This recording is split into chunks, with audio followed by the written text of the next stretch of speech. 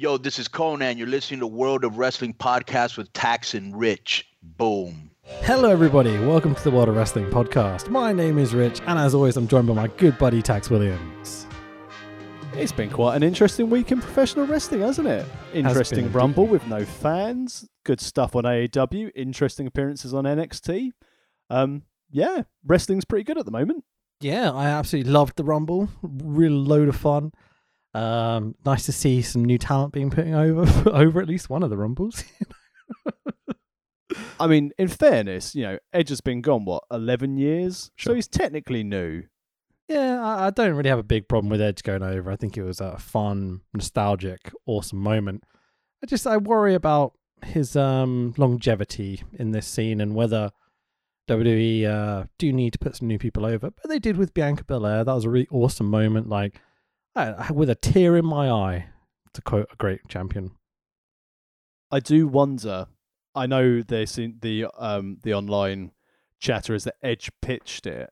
And I wonder if originally they thought Keith Lee. Maybe. But obviously Keith Lee was unable to attend the Rumble due to, one would assume, association with Mia Yim, and she's currently isolating because of COVID. So I wonder if that gave Edge the opportunity to pitch and go, well, if we haven't got a winner, I'm available. Yeah, absolutely. Which champion do you think he'll go up against? Oh, Reigns. Because they're going to go... Yeah. They've got to build Sheamus Drew for one of the main events. I think, wouldn't it be typical WWE to try and turn Edge heel against Drew right now? Yeah. Can you imagine? But I wonder if they're doing a 2-night Mania, if they'll let Sasha and Bianca headline a Mania. That'd be fun. That'd be really, really fun. Unless they Plus take the 25,000 fans. Is that what they're aiming for now? I don't even know. Because the Super Bowl this weekend, they're going for 20,000 fans. So obviously WWE is going to try and top that. And let's if go they've got Brady. Any sense, let's go Team Brady. Let's go sports. I do enjoy watching the Super Bowl, but I'm absolutely shattered this week from staying up for the Rumble. We're recording a day late because I had an online meeting with my new work colleagues as of the end of March, but I wanted to dip in and meet them as well. So I'm absolutely exhausted. I keep looking at it going, what time does the coverage of the Super Bowl start? 11:30 at night? And that's only when the coverage starts.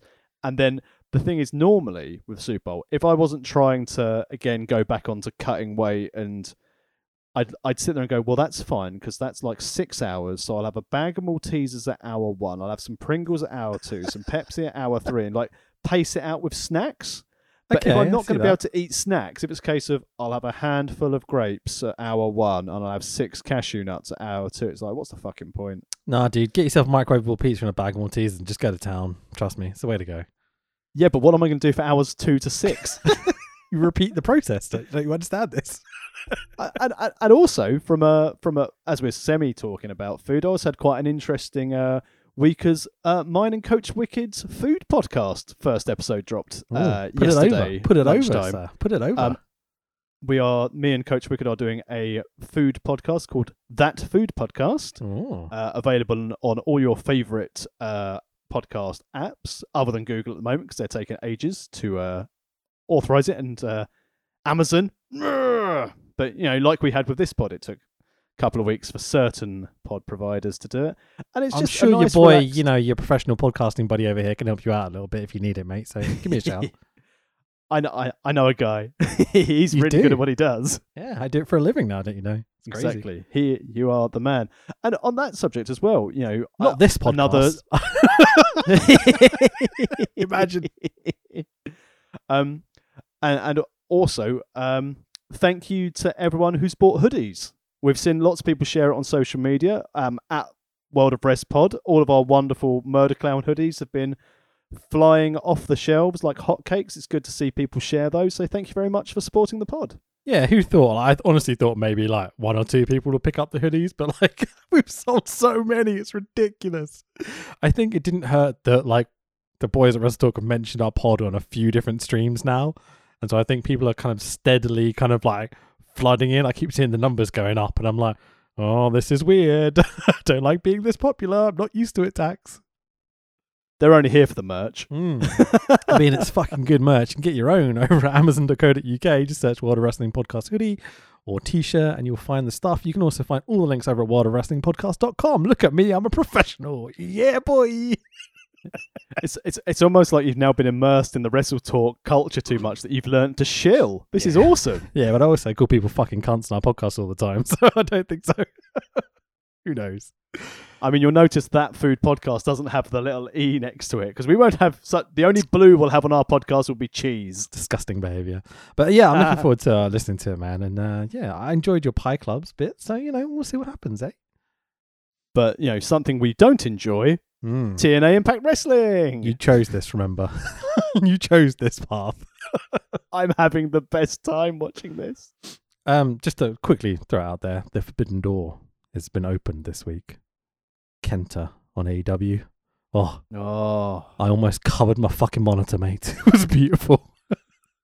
Was that because he had his like J-pop highlights in his hair now? I had a moment. I was just like, it's a contracted New Japan wrestler in an AEW ring. It's fucking happening. And look how hot he looks.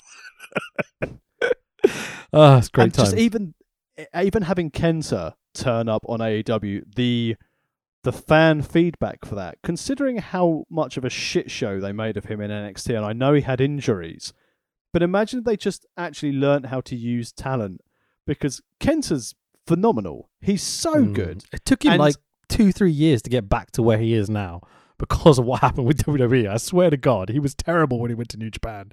He's got so much better. Holy shit, is he good right now?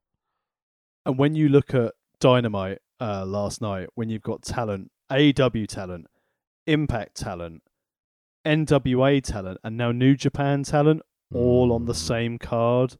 Man, Tony Khan, I listened to his pod with Jericho when I was being upper middle class and building raised beds in my garden for my vegetable patch. Delightful. And I was just listening to him, and this is what happens when you've got someone who is so astute at business, but also a nice, normal human being who actually interacts with what the people want. It's revolutionary, mate. Really is. It's the best. I can't bloody wait. Yeah, can't wait.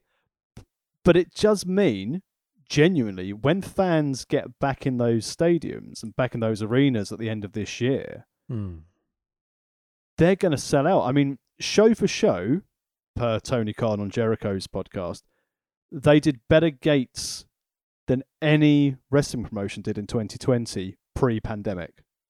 Interesting. Cool. Cool. That should be a worry for WWE with their touring brand. But I say it should be a worry for WWE as Scrooge McMahon swims through his vault full of money like Scrooge McDuck does.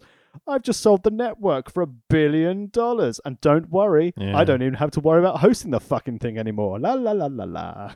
Yeah, it's kind of crazy to think that, Vince takes a couple of weeks off because his brother died. Like, genuinely, that is a sad thing. That I'm not mocking that at all.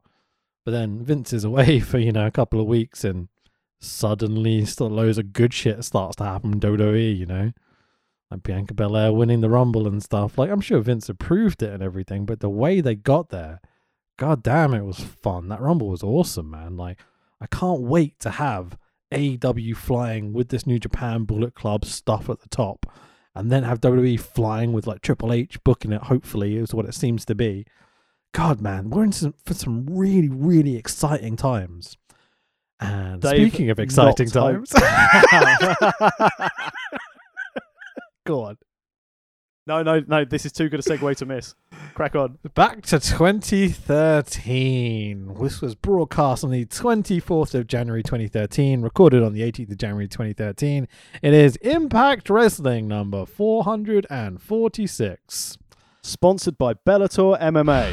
Yeah, TNA. Is it Impact? Is it Impact? Is it TNA? Who knows? Bellator Impact Wrestling TNA Fight MMA.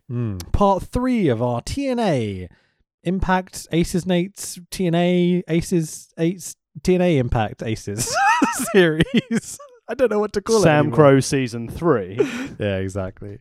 So this is the time TNA were doing one live show, then one recorded show, and that recorded show will be broadcast the week after, right? That's what we've got here.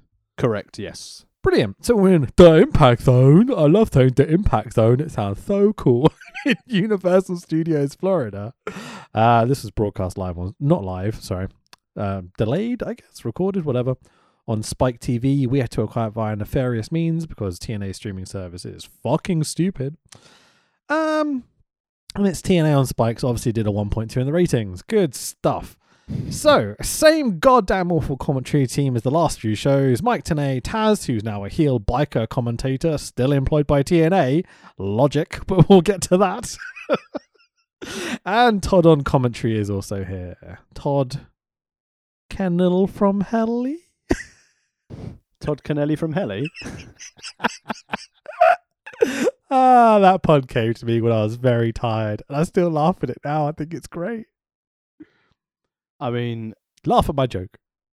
I'm just looking back at Todd Kennelly from Helly, and I still can't believe that he is the soundtrack to this run of shows. God, he's just so impassioned, isn't he? It just makes me want to watch wrestling. I am here in the commentary booth. It's not a booth, mate. It's a fucking table. You're at a table. Tax on this 2-hour broadcast of TNA Impact Wrestling that does not include a wedding segment this week. There are 4 fucking matches. One more than last week. So the booking has increased. We've actually got wrestling. Jesus Christ. 2 fucking hours, about 20 minutes worth of wrestling in it.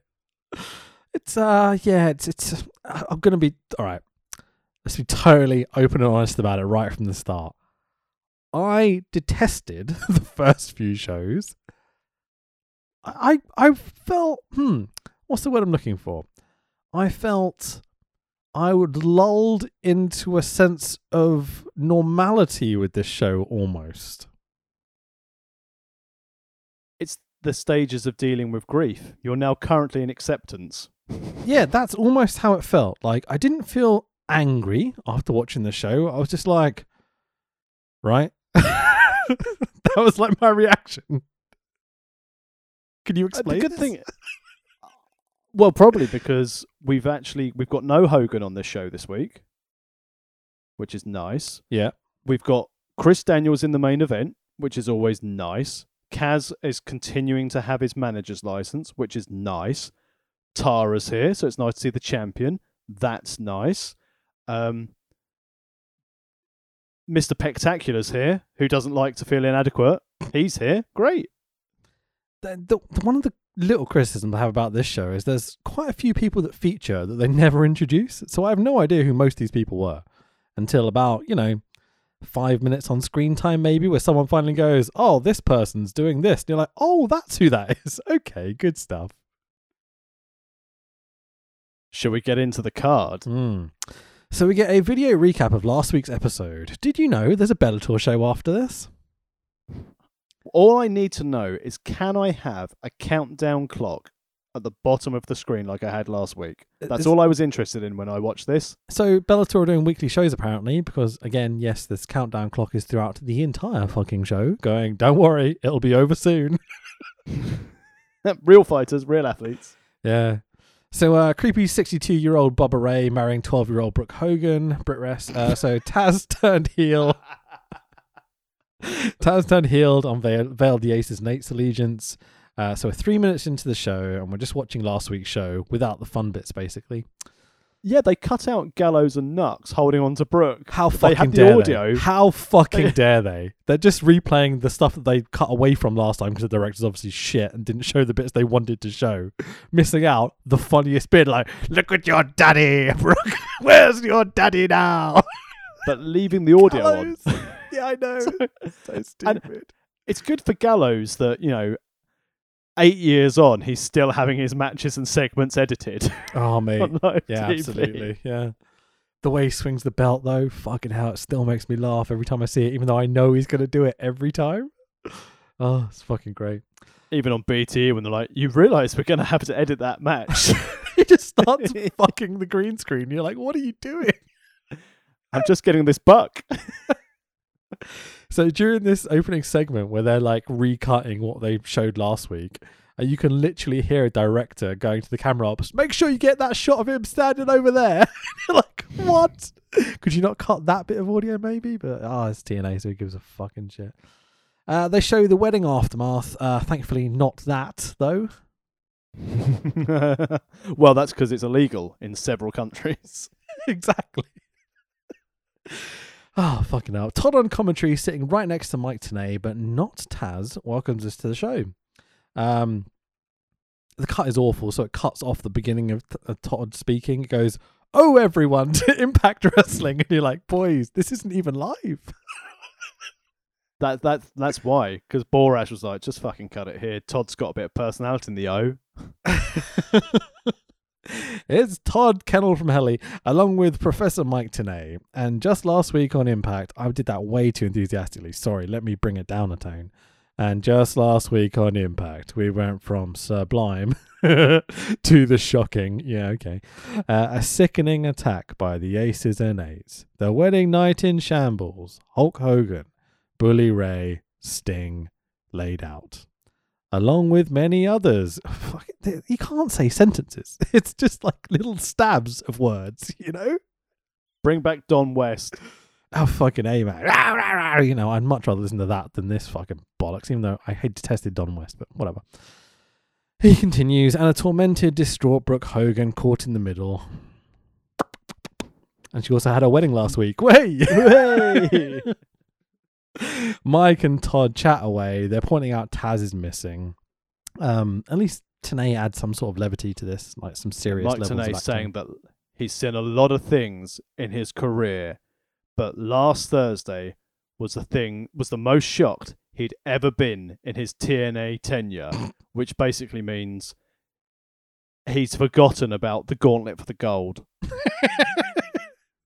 Battle Royal, Gauntlet for the Gold, Battle Royal. What other names did they have for it? I'm trying to remember as I'm saying it. It was the Gauntlet for the Gold. That's what they called it. They called it the something tournament as well. They had like 5 different names for it. We did a whole podcast on this. I can't remember a fucking thing. It's like you kind of watch TNA and then you immediately go, can I get that out my brain as fast as possible? I mean, that's what most of the wrestlers on the last shows have been doing. Yeah, to be fair. So there's this really weird fucking scene that we cut to now, because obviously we don't cut to a wrestling match, listener. You silly bastards.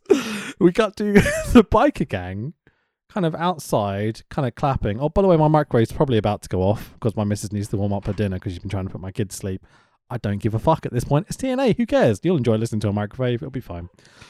A microwave is more compelling than Todd Kennedy and Helly's commentary. I'd rather hear it go beep, beep, beep, because that would be better than half the dross. There we go, Todd.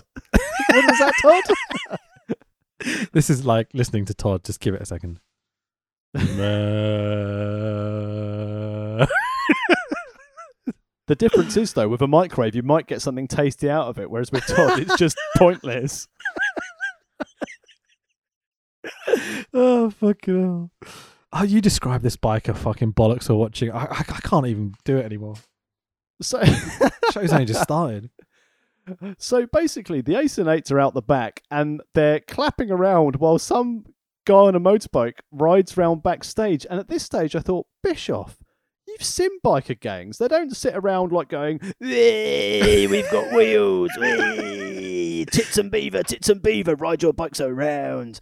No, they park their motorbikes. They all go and have a beer, and they have a lovely chat. It's the best thing ever. You know, what was also known as the Beautiful People. Oh my god, this is Teenage Women's Division, isn't it? Well, in fairness, Tits and Beaver also features in a Valentine's Day 40% off shop segment we'll get to later in Jesus this show. Christ, yeah. But yeah, basically, they're all stood there, and even though it's a biker club, where it's their own secret club... Tits and Beaver. Let's keep doing it. Keep going. The Tits and Beaver crew are outside, Tits and Eights are outside, and the thing is, this is their own clubhouse where they're all together. Why are the fucking morons still wearing their masks? Yeah, it's really dumb, and I guess they see the camera, and so there's some justification there. But fuck it. But like, you know, when you're at a gig and like, you know, there's like 10 people there or whatever. I'm sure you've experienced a few of these, like I have, definitely. But then, like, a group of, like, 14-year-olds will somehow sneak their way into the venue and kind of start their own mosh pit. Ken Anderson was trying to do the mosh pit by himself. He was, like, throwing shoulders down. It's almost, he was one windmill away from being at a Soulfly concert. Fucking hell. But basically, it finished off with them raising 8 fingers in the air, because that's how many they got up Brooke Hogan last night. And then we go to our opening video package. Yeah, nice kind of slow-mo opening video package. Really not too bad. Just showing people doing wrestling stuff, few transitions. Nothing amazing, but it's good enough. Yeah, this is new because we haven't had this so far on their transition as they go through. But it was just, as soon as I saw this little biker gang, it just reminded me of what people in local towns were doing, their little moped gangs where they managed to de-restrict their mopeds by knocking the nut out the back and they can go 37 miles an hour rather than 29. Hey, look at me! I could set up a speed camera. Now you've done it, you prick, and now you've got a ticket. Yep, pretty much. Fucking moron. It's not great. Tits and beaver. Tits and beaver. Aces and Eights arrive in their pleather merch shop next to the merry-go-round in Universal Studios. Taz breathes into the mic because that 10-yard walk blew him up into the ring. Also, oh, hello, Todd. Also, I like the fact that they really like plaid or plaid, depending on what country you're from. And they're like, so we're going to wear Mick Foley's cut-offs and our cuts made out of PVC. Like Taz wearing like a bright yellow plaid kind of shirt. You're like, I'm not sure how intimidated I am by your sunny yellow shirt, mate. It's like retired man sitting at the golf course bar shirt, and then a really bad faux leather waistcoat with a terrible iron-on Premier League tattoo on the back. Yeah. Taz immediately uses a double negative to say he's part of... Fuck's sake. Todd? He had to be part of being an Aces and Eights. And puts over this vision of the higher power. I'm like, Vince already did that, buddy. Like, this has been done. What are you doing? It was me, bully. It was me all along. Oh my God, Hulk Hogan's in a biker gang. See, that would have been funny because then it's an insider mocking joke, you know what I mean? Like, maybe I wouldn't have found it funny, to be fair, but it would have been better than some of the shit they're pulling here. Taz shits on everyone. Taz tells Dixie to check the contract he has with TNA. If one person puts a finger on Taz, he'll own the friggin' place. I'm like, he's Teflon Taz. Which is fantastic because it means you can cook a stir fry in him and it won't stick. Wok Taz? Can we go with that? What did you say, Taz? So, yeah, and this then, is and then a after he segment, says isn't he's it? Teflon Taz, after he says he's Teflon Taz, he goes on to say that there's another higher power again. And it's like, Taz, this is why we have script writers in WWE. It's not the last time Taz will basically just steal someone else's shtick tonight, but we'll get to that. Tara, formerly known as Victoria in WWE, is backstage with Roger Stone? ? No, that's not Robbie E. Yeah, it's Jesse, right? Jesse Goddard. I don't want to be Jesse. From BT this week. I don't want to be Jesse. Let's ring the bell. Yeah, exactly. Oh, Gallows. That's not an evergreen joke, but like, you know, if someone listens to it this week, they'll find that funny, maybe. Like if they remember that one nothing moment. So Jesse, Roger Stone, whatever, has got this Velvet Stone action figure thing, and he says things. I'm like, okay, good stuff. So we've got Tara versus Velvet Sky first, Tax. Oh, in fairness, like we're not doing this enough comedy slapstick credit here for Jesse Goddard's. What do Mr. you mean? Spectacular doing this. What do you mean? Did you not watch what I watched?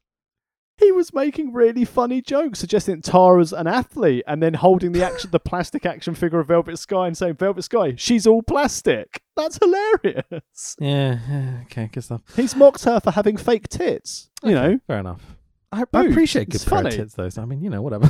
But first, TNA have to whore out their women's division. We get this like not impact shop.com thing for Valentine's Day, and I'm like, what is the company called, Dixie? Is it TNA?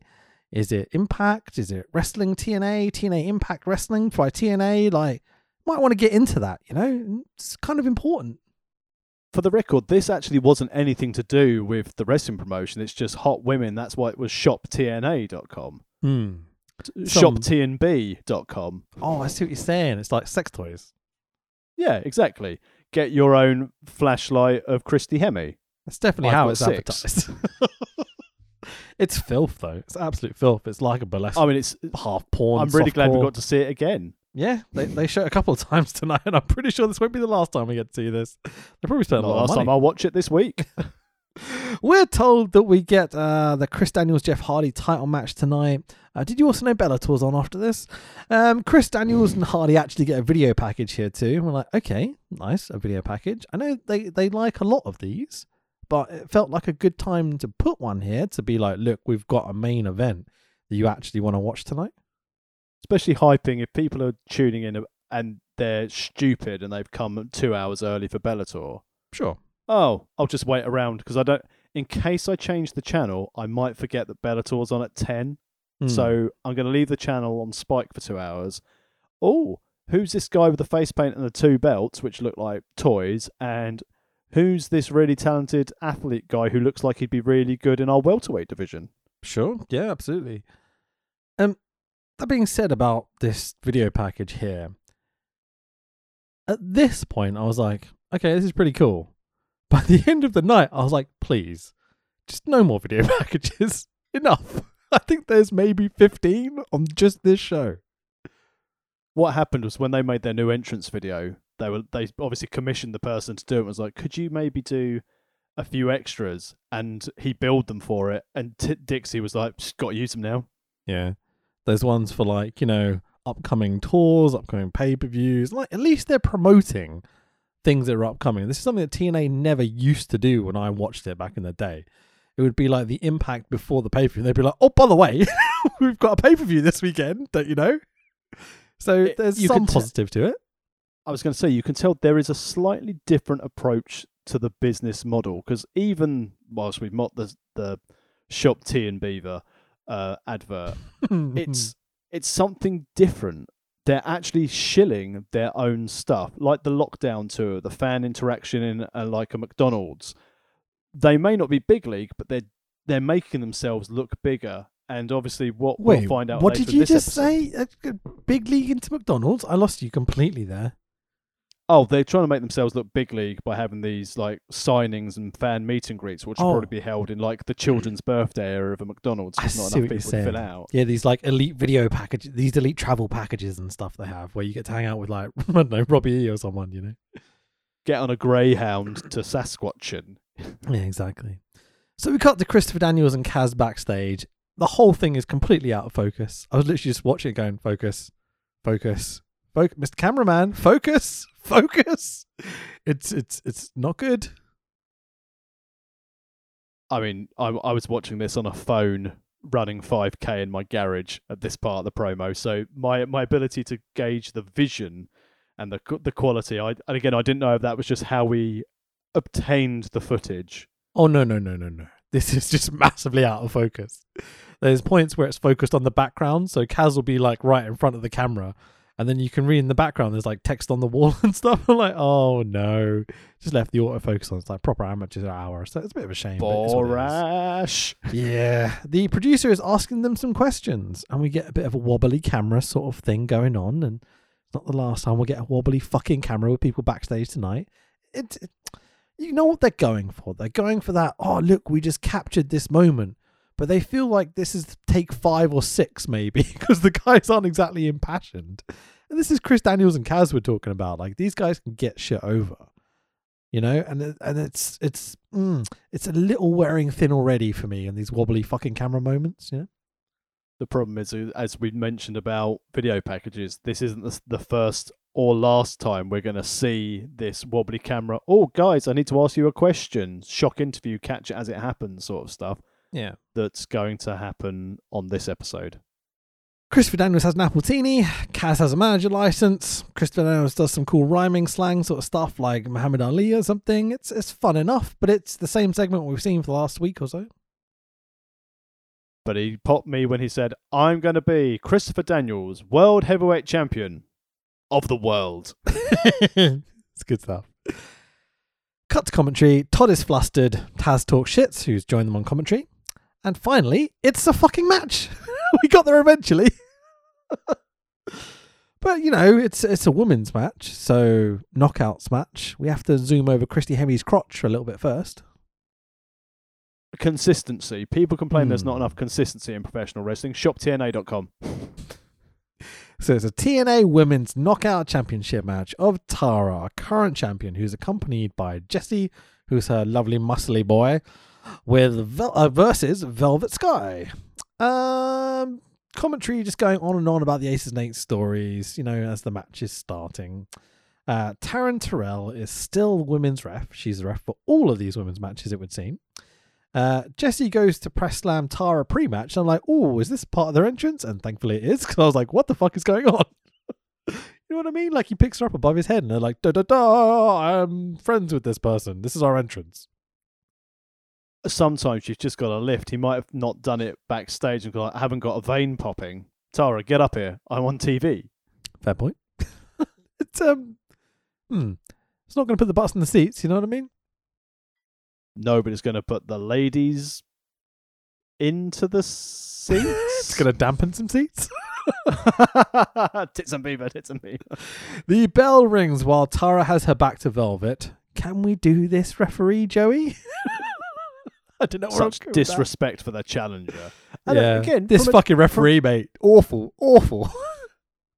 But from a storyline standpoint, Mike Dean reffing this match. Don't get me started. At least it's a continuation story. They've had the Gail Kim Velvet Sky stuff. They had the botched finish. They have the follow-up on last week's episode. And we've actually now got the title match. It's not like WWE where they suddenly forget someone's a number one contender or someone's owed a title shot. So at least there's consistency in the storyline that they're going for here.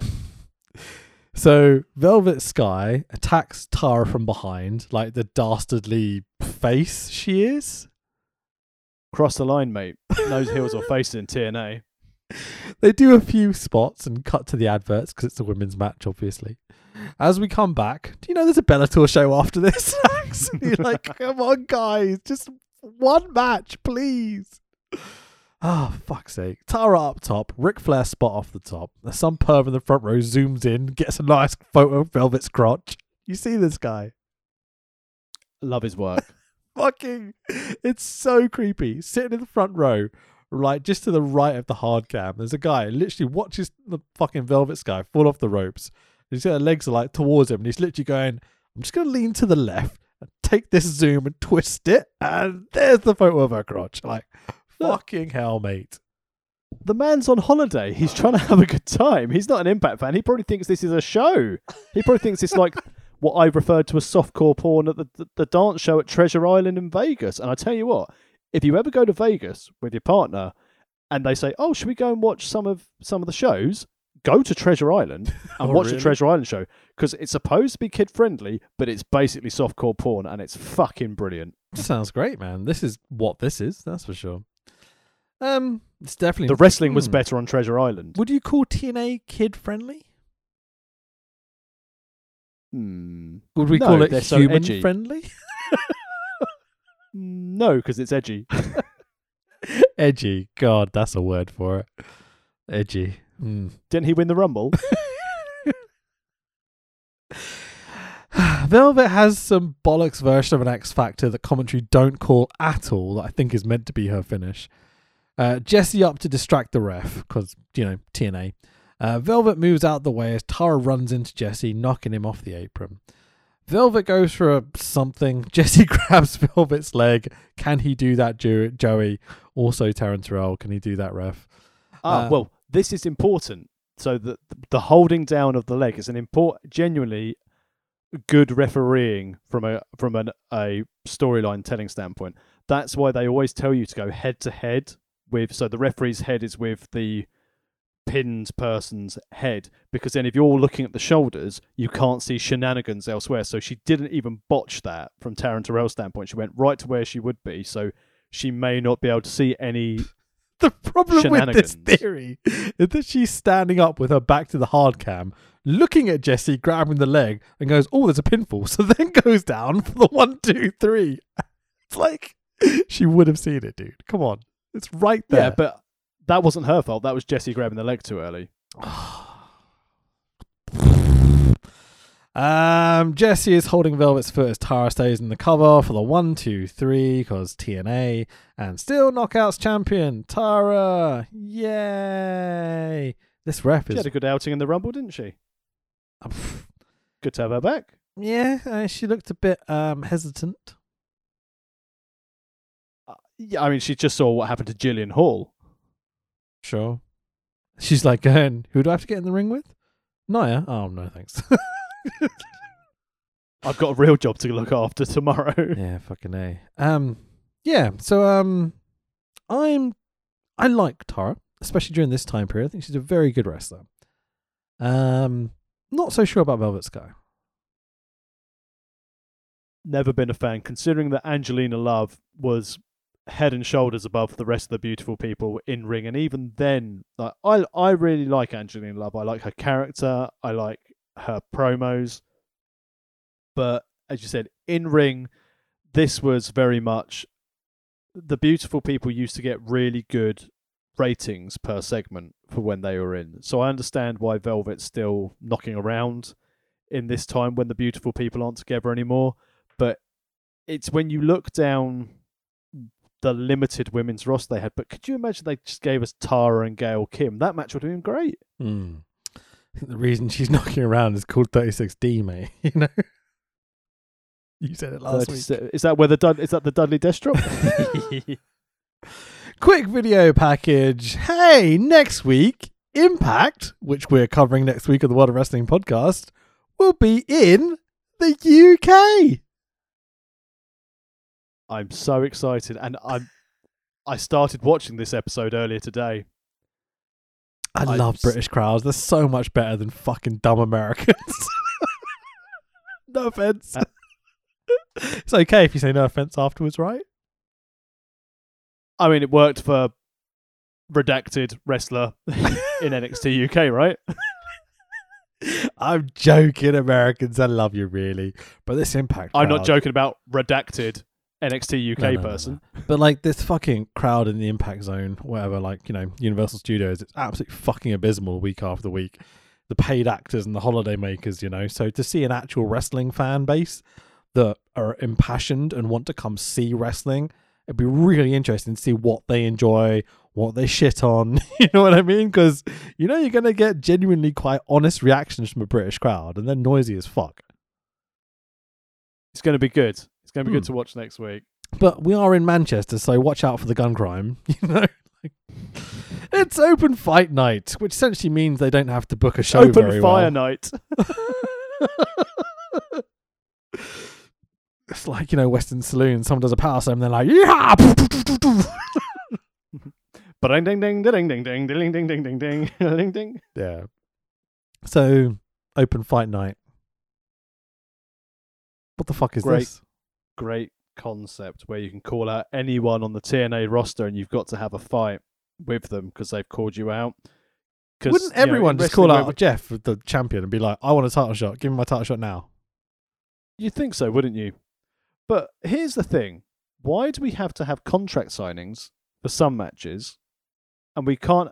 I mean, think of the admin nightmare at the Manchester Arena next week's Impact for Open Fight Night. As you said, I'm going to fight Jeff. No, I'm going to fight Jeff. I'm going to fight Jeff. All right, so we're going to have a 10-man gauntlet beat the clock challenge. No, I'm fighting Jeff. You're going to fight, I know, Joe Park. Exactly. You can understand the gimmick. It's the typical kind of like Russo Bischoff-y type. Oh, what revolutionary thing can we do this week to make people look over here, make a loud noise, you know? But it just means they don't have to tell good stories. They can have someone come out and be like, I want to wrestle this person, and just have a unique match, which is okay if you're a spot show company, but this is fucking TNA. They're doing weekly television, you know?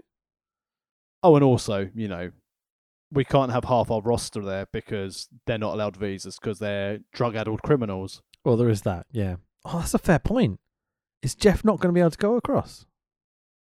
I don't think he made it because of those reasons. I think a few others couldn't make it either. Good stuff. Do you reckon someone would come to the ring and be like, I challenge John Cena. Because you can challenge anyone, right? Logic. John Cena comes out to the Impact Zone. Like, wait, what happened? Am I in some other world? We're getting way too surreal here. Let's move on. Sting walks backstage because, WCW 2000, yeah. Wobbly cam, producer asks him questions, rinse repeat. Sting doesn't want to talk to anyone yet. He'll talk to people later. Good stuff. And also, it's nothing to do with Sting. It's not his wedding, yet the producer's saying, who'd you hold accountable for the wedding? Well, first of all, Brooke accepted a marriage proposal from Bully, so they're accountable for hosting the wedding. And then Taz turned round and Hogan said, get the women out of here. Because, he's sexist and, hashtag me too. They should have stayed to fight. Okie dokie. Moving on, quick lockdown video promotion because we need another video package, obviously, but at least they're promoting their pay-per-view that's coming up at the end of this series. Stay tuned. I feel like you want to say something. No, I was going to say, was that for actual lockdown? Was that another one for the lockdown tour where they get to see a cage match? And the guy during the promo went, I mean, you never get to see a cage match. There's nothing quite like a match in a cage. Technically, I think that's the later video package. This is just we've got a lockdown thing coming up to start with. But the video you're merges into one. Yeah, the video package you're talking about is later in the evening, and it's literally they've paid 3 actors from Central Casting to pretend to be fans. It could not be more obvious. They all look exactly the same. They've obviously put out a casting call. The Central Casting have gone, you 3 fit the bill. You're all the same. It's actually the same person. I wish it was, because then it would just be like, we've got a fan and we're talking to him. But no, it's 3 different people that look all almost identical. It's so fucking stupid. Kenny King backstage with, I thought at this point, I wasn't sure who this was, but this is Zema Ion with his big fucking emo 90s band haircut thing going on. It's a gimmick, isn't it? Yep, it's pre-DJZ as well, when him and Robbie would be doing their Love that stuff. gimmick. Very, very Healy. Like it. This was, who's the heel? Who's the face? Who gives a shit? Did you know there's a Bellator show after this, Tax? What's a Bellator? Yeah. Is it the Bellas on tour? It's that TV show Bellator thing they have, right? Yeah, cool. Total Bellator. The fucking Bella twins are on the WWE's reaction stream the other day, and it really hurt our numbers on Wrestle Talk, so fuck them. You got outdrawn by the Bellas. I mean, come on, dude. They've got quite a fucking social media pull, to be fair to them. They do. I mean, now Nikki Bella and Artem Chekhovleva are in marriage counselling together. No one cares. Let's move on. So Kenny King and Zema Ion. Everyone else cares. That's why they didn't watch your fucking stream. Fuck you. They're going to be tag teaming tonight. I'm like, okay, cool. Hanging out with Brooke. Is that what's... Ace and 8 fingers. Yeah. So these guys are going to be tagging tonight, and they're X Division guys, and they don't get on or something. Like, who gives a shit? Joseph Park heads to the ring. He really is a lovable, goofy face. Like, I really find this character endearing. I think he's great. He's doing. It certainly, shows he can. It's got good acting chops to go from Abyss to this. From goth to boss. Lovely listener, when's the last time you remember us talking about a wrestling match, by the way? We're 45 minutes into the podcast. I'm just saying. Hey, we had an epic encounter between Tara and Velvel. Yeah, sure. Park puts over Open Fight Night in Gun Crime City next week. He'll be there and he'll be competing. Hooray! Park is going to study the roster and choose his opponent. I can't even talk anymore. So he gets the W next week, as the boys say. He'll debut in Impact Wrestling when he holds court. I'm like, there's too many gimmicks going on here. Hasn't he already wrestled? How is it his debut, Tax? He was as a lawyer, he was very, correct in saying it was going to be his Impact Wrestling, as in the television show. Isn't Impact the company Wrestling called debut. Impact Wrestling, Tax? Isn't that what they tell us every time we fucking tune in? Welcome to Impact Wrestling. That's not the fucking name of the company. Why do they keep saying it? Because the pay-per-view is TNA Genesis, so he hasn't wrestled on Impact Wrestling. But what's the belt called? What's the website called? It's all TNA this and TNA that, but we're at Impact. So it's his debut and it's not his debut. It's just like, I hate this world. I want out so much. It's terrible. The reason the websites are saying Sporesh doesn't understand how to transfer domains. This fucking company. Like, I like this character, but as soon as he's like, it's my debut on Impact Wrestling, I'm like, you could say on the TV show Impact, but he doesn't. He says it on the... It's really minor shit, but it's like stuff that, like, I swear I have like some sort of minor OCD that just triggers this so much. I mean, I think he did say to finish that it's the television debut of Joseph Park and he's going to get the W. But I get the impression by this time, as Joe Park had thrown so much shit out there of gimmicks, that a lot of this would have been lost. Yeah, sure. Up next, it's a bloody wrestling match, Tags. Can you fucking believe it? Hashtag unfriend. I'm not podcasting about actual wrestling on a wrestling podcast. It's a tag team match of Christian York and Rob Van Dam, the current X Division champion, versus Kenny King and Zema Ion. Now, you look at these four names on paper. There's like, some potential at the very least. Shall we wander through this rarity on TNA? The wrestling match? Right before this match started, knowing that Zema Ion was in this, I thought, people are just going to throw this poor kid about. I'm glad they did. Kenny King's music may suck, but I always find myself shouting along to Rob Van Dam, dum dum dum dum dum, the whole fucking show, dum dum dum dum dum. And then Rob Van Dam lifts his hands on his pyro. I'm like, that's really fucking cool. Coolest man on the card. Yeah, it's just a really great entrance. He's half asleep and fucking baked out of his face, but it's a cool entrance. We've said already, like, at least his entrance theme is very, very good as well. Yeah, he always times the hand lift really perfectly as well with the music. He loves a gimmick. Yeah, sure. As these four lads are doing some fun wrestling with some kind of a little bit of heel-face dynamic here and there, finally, like, oh, great. Commentary reminders, Bellator's on after this. Like, fucking hell, guys, okay. Rob Van Dam takes all the heat for some fucking reason. Zema Ion misses a 450, meaning Rob Van Dam can get the tag to Christian York, because here we go, big babyface moment. Here comes the guy to take the pinfall. Kenny and York run through some spots. So do RVD and Zema Ion. Is it just me, or during this match is the ring mic incredibly noisy? I just think they're bumping very, very hard. Yeah, I think compared to the last, I just think they're not used to miking the ring for wrestling matches. They seem to do a better job at the pay-per-view than this, but I don't know. That has a few matches to get them kind of warmed up to getting the audio levels right. You know what I mean? This fucking show doesn't. Did Tara and Velvet take a bump? Oh, for God's sake. RVD gets shoved off the top rope, lands on the guardrail to the outside. Love the way he does that spot. Really, really cool. As soon as that happens, I literally go 5, 4, 3. As Kenny King hits a very impressive springboard blockbuster to York. 2. Zema Ion makes the cover. 1, 2, 3. Upsetting Kenny King. Zema Ion pins Christian York. I literally counted down to the pinfall. Like, it's so fucking obvious, these matches. Booking 101, brother. Hmm. Booking 101. At least they had Zema Ion get the win, so there's another person interjecting this X four-way, which is good. Dude, you say at least. What have they achieved here?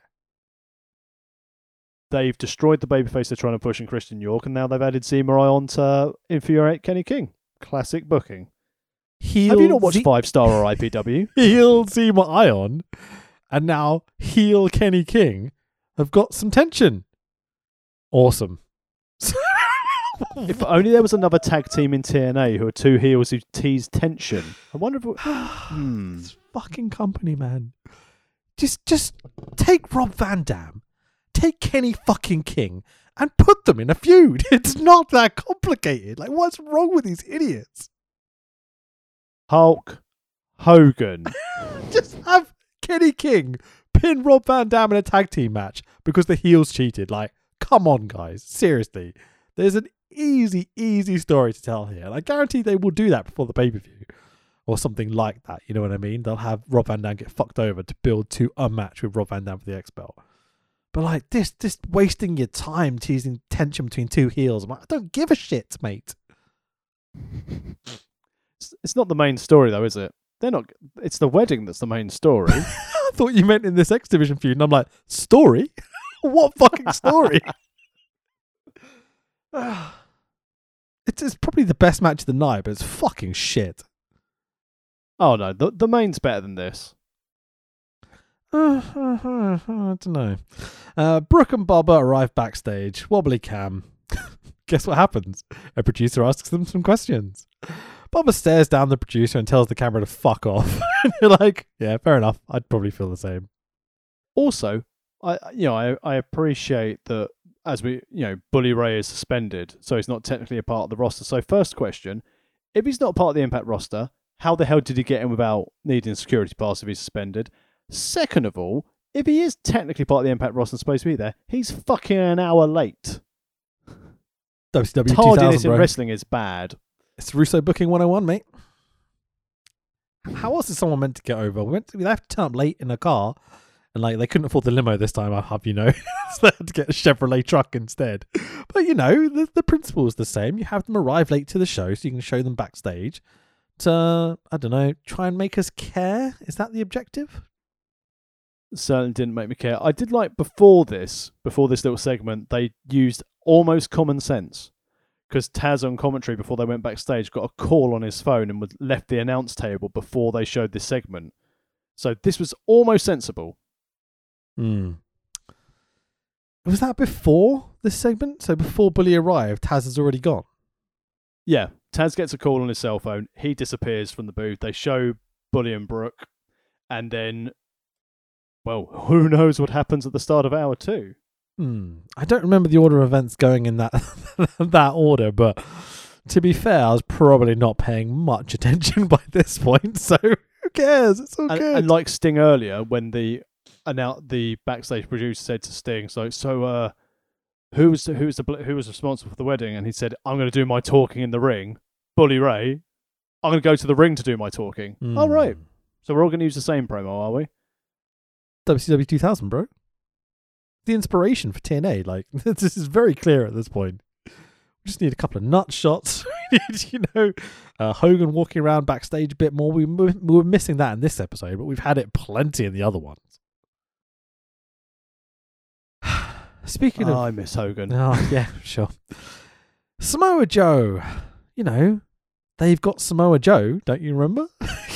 Is backstage with Bischoff's kid and Briscoe's kid. You're like, who else? Okay, obviously. Angle arrives. Not a very healthy looking Kurt Angle, I think it's fair to say.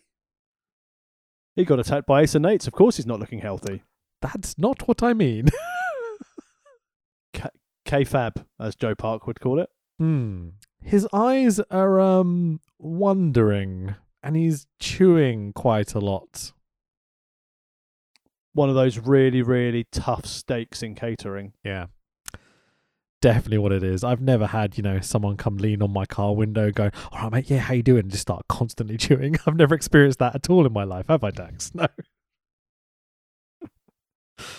But it's good to see the producer's kids knocking around with Samoa Joe. Yeah, sure. So they all embrace. Angle isn't 100%, but he's got to do what he's got to do. That's Kurt Angle saying that line. I'm not 100%, but I'm going to do what I've got to do. Kurt Angle, one of my favourite promo guys of all time, has maybe been in, 10 of the funniest, best, most entertaining wrestling segments ever, is reduced to this shit. He also was in Sharknado, so, same level. Okay. I don't remember him being in Sharknado. I've seen at least one of those movies. I think he was in Sharknado 2. That might be why. I don't think I've seen the sequel. So Joe just kind of wanders off out of shot. That's the last we will see of Samoa Joe. Remember, they've got Samoa Joe almost in his prime. He's not in his prime. He's well overweight and just doesn't give a shit about what's happening. But they had Samoa Joe in his prime, and this is where they've got him to. Bischoff's kid and Briscoe's kid ask Angle how he's doing again for the second time in this 1 minute promo backstage. Angle repeats himself. I'm not 100%, but I'm ready to kick some ass. The Patriot. He's American. He's the American dream. Dude. They've got Kurt Angle, who's just drugged up out of his face. He's just looks so not like the Kurt Angle I want Kurt Angle to be. Even now, on his podcast, and you see him doing those silly cameos and little video segments. People, he's so entertaining, man. He's the best. I'm so happy he seems to have got himself healthy and clean.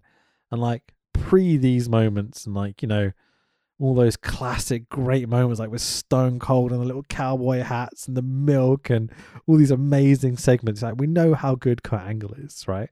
And we know how good Samoa Joe is. Prior to this or his ROH stuff and coming in the matches with Daniels and AJ. Post this, going to WWE and having these amazing matches. Now on commentary is fucking insane. Look how TNA are using these guys. It's embarrassing, dude. We've got to get fucking Wes Briscoe over. I was thinking to try and lighten the mood. I always think when you mention about Kurt Angle, his most recent glory moment was when he was standing with his hands in his pockets, whistling when Triple H was going to go and do a word punch on him. Oh, so was beautiful. Good. Yeah, absolutely. Another wedding Angle video package because we can't have enough video package. Do you know Bellator's on after this? This is hour 2. If this was Nitro, we'd be having Spooty Pyro everywhere. Yeah, fucking A. God, I missed the Spooty Pyro. I missed WCW so much, dude. So much. Bobber and Brooke now come out to the ring. Taz has legged it, as we said earlier. So sensible, because Bully goes to the commentary table, not booth, or the commentary desk, not booth, and queried where Taz has gone. And Mike Tenay and Todd Kennel in a heli looked at him and basically pretended to do their best Scooby-Doo impression, going, I don't know. That's fucking great. Me young buck? But the logic of Billy Big Bollocks Taz from the beginning of the show being no one can lay a finger on me, otherwise I'll own this friggin' place, to having to run away from Bully when he comes out. But I guess if he's taken the phone call earlier, then yeah, maybe they've got away with this logic. But yeah. And also, he was a bit like, Bully Ray's going to punch me and I don't want to own this fucking company.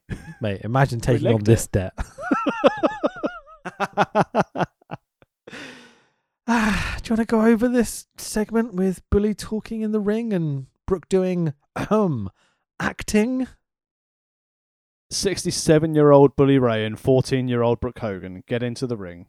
Bully Ray says that last week should have been the greatest night of their lives, but in reality, it was a nightmare. A lot of people were hurt, especially wrestling fans. Bully Ray said he expected that from Devon, but he never, ever expected it from heel Taz. Yeah. Heel commentator, heel Taz. Obviously, he'd asked Tenay where Taz had gone, and he called Taz a coward. I'm sure the human suplex machine will be horrified by that. Bully Ray doesn't care that he got hurt, but he's mad because Ace hurt all the people around him. And the only person who trusted him, Sting. Maybe your future wife also trusted you. And the man he's been trying to get the trust of, Hulk Hogan. There's one... Sorry, my notes were there. And basically goes on, he promises revenge. And you know what? He promises revenge, but he can't get revenge until Hulk Hogan tells him he can get revenge. Yeah, sure. And at that stage, this brings out the Stinger. Sting's obviously being delighted to be paid to not have to bump and comes out for another one of his TNA contracted appearances. And he says, the world knows Hulk Hogan doesn't do anything halfway. Dude! Certainly not. Dude! Bubba's arrived. Dude, that line. That fucking line. Hulk Hogan doesn't do anything halfway. He fucking does. He only does the tip in Bubba the Love Sponge's wife. Doesn't go halfway in there. I've seen him half drop belts a million fucking times. You know what I mean? Sting goes on to say Hogan may have walked Brooke down the aisle, but he's still only come halfway. He only half main Sting evented said- WrestleMania 9 for fuck's sake. Like, what are we talking about? And no, to again continue the tits and beaver analogies today, Sting says it's time for Hogan to go all the way. That's the bit I Next burst week- out laughing when he said that. It was great.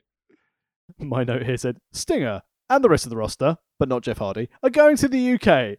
Sting wants Hogan to come and end the suspension that allows Bully Ray to show up every week, get on the microphone, and make irregular roster threats. So let's remove the suspensions to the guy who turns up every week. This is worse than when Cena was fired from WWE during that Nexus angle, because Bully Ray's always fucking there. Sure. So essentially, the story is Sting believes Hogan's going to turn up, go all the way to the UK next week, just to tell Bully Ray, yeah, you're not suspended. Send him an email, mate. Save the flight. You know, with your back, you don't want to be done up in like even business class. Your back's going to hurt going to Manchester. This is TNA just going, well, we're not going to deliver this payoff, what they call a payoff at least, in front of these fucking idiots in Florida. We're not going to pay our talent. That's got to pay off. Sure. So we get a replay of Rude and Aries and Chavo and Hernandez last week. Some creepy camera ops spies on Rude and Aries backstage, you know, shooting through the blind. Could you not just lift the blind first, you fucking weirdos? Rude and Aries are discussing who's going to wrestle who this evening. I'm like, what is going on? And basically, this gets explained later that they're going. One of them is going to have a one-on-one match with Hernandez, and like neither of them want to have that match. And I'm like, jokes. Oh, fucking hell. Neither of them want to be injured. Neither of them want to have this match, do they? Of course not. Works well, though. The dynamic between these two is very, very good. You know, cut out all the Your in-ring and all the definition other shit of- they've got to deal with. Your definition of very, very good and my definition of very, very good are very different, apparently. In comparison to Impact, their chemistry works and their promos together is good. You know, Yeah. considering what else we've got on the table, the fact that they're trying to, you know, they're being very sensible, knowing we're away from the belt, so we're not going to get that, and we don't want to be part of Ace and Eight's angle because it's shit. So we'll make the best of what we've got and have to wrestle Chavo. It's the classic thing of we've got these two heels who we were booking at the top of the card last week, but we don't want them to be the top heels anymore because we've got, how do I say this without spoiling too much, another person on the way to fill that agenda, you know? And so, Jared Bischoff. yeah, sure. Can you imagine? Where's Briscoe? Fucking main eventing. And I so can get Big Mummy down here. we've got to have something for these guys to do. So let's not book them in storylines individually to get their characters over. We'll just make them do comedy shit together. It'll be fine. Who should we put them in the scene with? Oh yeah, let's put them in a feud with, you know, the tag team champions. Why the fuck not? Not we've got a tag division to book. I do have a thought behind this, and I know you will probably shoot down the idea of this, but I think putting them together was supposed to try and get Aries to have a little bit more personality. Yeah, maybe. Because Bobby Roode, when he'd had his It Factor character, for what they had in TNA, was a very good character for him, and it worked quite well. Whereas Aries' promos, it's very difficult to believe him because, you know, he's a prick. But I think putting him with Roode was more of a case of to Bobby Roode going, look, he will need your help, and by putting him with you, we can make him a bigger star by association with you. Because if they just sent Aries off by himself, it would have been a shower of shit. Yeah, I know you're not a big Aries fan or whatever. During this time period, I thought he was quite good as the dastardly heel. Like, he got really, really over as a face. I think they put the belt on him even as a face. And then he, like, immediately turned.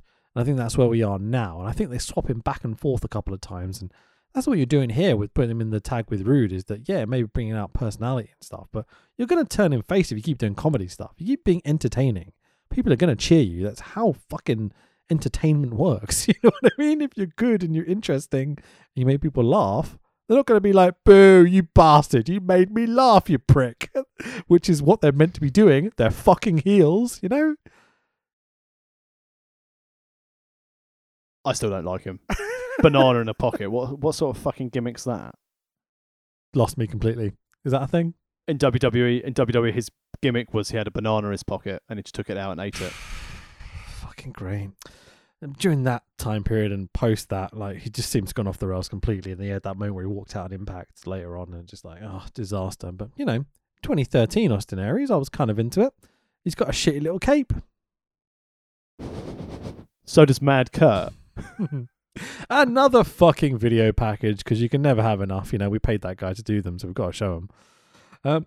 Jeff Hardy slow-mo set to awful cheesy music, and I do mean awful, and commentary shouting things. Note that during this highlight package they had absolutely no quotes from Todd on commentary. That's because they need to have people shouting to go over this terrible emo rock song in the background that's probably something else from TNA's music division. Can you imagine your editor going through like hours and hours of footage going, right, we need these moments of like commentary screaming these great moments. Every time you get to Todd, he's like, oh, and Jeff Hardy has won the match. Jeff Hardy is lifting the belts. Jeff Hardy is walking to the back. He's just like the most descriptive commentator of all time. Oh, but like Willow in the worst in way. Wisp. Yeah, sure. Bellator's on after this. Jeff Hardy walking backstage with 2 wobbly cameras. Ooh, 2 wobbly camera stacks. Budget increase. Oh, it's fucking great. Jeff has his ugly fucking belts. Jeff knows who Chris Daniels is. You bloody hope so, to be fair. And Jeff is going to show the world who Chris Daniels isn't. And I'm like, what, like Jeff Jarrett or something? He is not Curry Man. He's not a spot. He's not a spicy. He does not taste great. Curry Man. What a gimmick. This poses the question, Tax. Is Jeff Hardy about to show everyone that Chris Daniels is indeed not a shark? He's a man. Such a quote. I'm about to show the world who Chris Daniels isn't. Like, okay. Thanks, I guess. I don't know what we're meant to say to this. I mean, let's be honest. There's literally nothing else we can say about it. It's just one of those... again, the value of a scriptwriter in some instances. Well, it's been half an hour, Tax, so, we better have another wrestling match. We do need matches on a card. On a wrestling show. It's Bobby Roode versus Dangerous Mex Hernandez with Chavo Guerrero by his side. Fucking hate Chavo. I'll just give you your moment, see if you want to say something. Good stuff. Although, in fairness, my daughter still plays with the Chavo and Conan action figures, and nice. They go to the gym together to lift weights. Oh, that's cool. After she's heard mine and Matt's joke of continuing saying, go to the gym and get massive, I said, what are Chavo and K-Dog doing? They're going to the gym to get massive. We then take them to the Playmobil hospital and inject them both, and then they come out massive. No, allegedly, yeah, sure. Todd and Tenay putting the match over, but Taz is back and has to cough into the mic to get himself over for a few minutes. Be like, I'm here, right? As Todd and Tenay are still trying to put the match over, and Taz is like, and you're like, shut the fuck up, Taz. I mean, he's got to lay his claim, hasn't he? He's got to let people know that he's there because he's back from his important call avoiding Bully Ray and the Brooke Hogan. Yeah. So Roode is making his entrance. Taz is putting himself over, not the match or Roode, because TNA. Chavo Hernandez's music comes out, and they come out, and their music is fucking terrible. It's like the worst ripoff of a Wolfpack theme. It's really grown, just worse week to week. The music, like, they have some great music, but it's definitely reserved for the top guys. Yeah, Peroxygen. Yeah, exactly. Peroxygen by Jeff Hardy. Yeah, that's the top music. It's fucking great. Taz asks us, how bad was the commentary tonight? And I'm like, yeah, like most nights, mate. Fuck. Graphic on screen for Lockdown. Again, good they're promoting their own stuff. But did you know Bellator's on after this? Commentary are just putting over Taz and the Aces and Eights bollocks all the way through this fucking match. Also, Roode and Hernandez are having a match. I'm saying it because someone fucking has to. And Hernandez is working mildly safe. Yeah, sure. Commentary don't mention this match at all. I'm not exaggerating. They literally- don't talk about the it's dead fucking air. match that's happening. It's so No, stupid. It's only the finish Yeah. that they actually notice something's going on. Aries out to move Rude out of the way of a potential Hernandez dive. Doesn't actually do the dive. Aries and Rude shove and shout at each other. Chavo goes after Aries. Rude Oh, fucking Chavo, attention-seeking prick. Rude goes round the other side of the ring while Hernandez is distracted. Gives him The best finisher ever. gives him a bulldog for the 1, 2, 3. Huh? A deadly bulldog from the It Factor to big Sean Hernandez. And the good thing is, like, Hernandez may claim he's distracted just watching Chavo and Aries fight about who's the biggest cock. And he was like, I haven't hurt either of those two tonight. It's been a good night. Bobby Roode runs behind him. He's like, wee, little bulldog. 1, 2, 3. It's fucking the Rocker's setup move. It's the finish. I What? guarantee you we won't see that move again in this run of Aces and Eight shows. Tenay, the fucking mark that he is, goes, "Oh, I think we just saw a swerve." And I'm like, oh, for fuck's sake, guys. Really? Is this necessary? Like, it's a TV show, guys. You're watching entertainment. Way. And also tonight, it's called a bulldog, not a swerve. That's my point. In that if he called the move or called it like it was a sport, like so you can somewhat suspend your disbelief and enjoy the story at least they're attempting to tell. Not that you can with this bollocks, but just immediately to be like, hey, it's booked, it's fake, it's a swerve, wrestling. I was like, oh, why? Come on. It wasn't awful. And the finish is stupid, but there's something happening here, I guess, as we've been talking about. They've got two heels who are kind of shoving each other, and I'm like, oh, where's this going? And then they just pin him, and I'm like, off of Bulldog. I'm like, okay, fair enough. But you've got heels and faces. We know which is which. The Rude and Aries argue with each other, even post-match. And, you know, Chavo jumps in to check on Hernandez. He's okay from that lethal Bulldog he just took. At least Tenay on commentary didn't try and do what he did in like mid-90s, late 90s WCW, where he'd try and put over the damage that move did you. Oh, and that bulldog, it would have hyperextended the trap and the neck muscle as Hernandez's face was driven right into the ground and clogged up an artery in his left ventricle. Yeah, exactly. Or being like, Cito Conquistador used that as a finish in 1922 in Mexico, and it's a lethal bulldog extravaganza.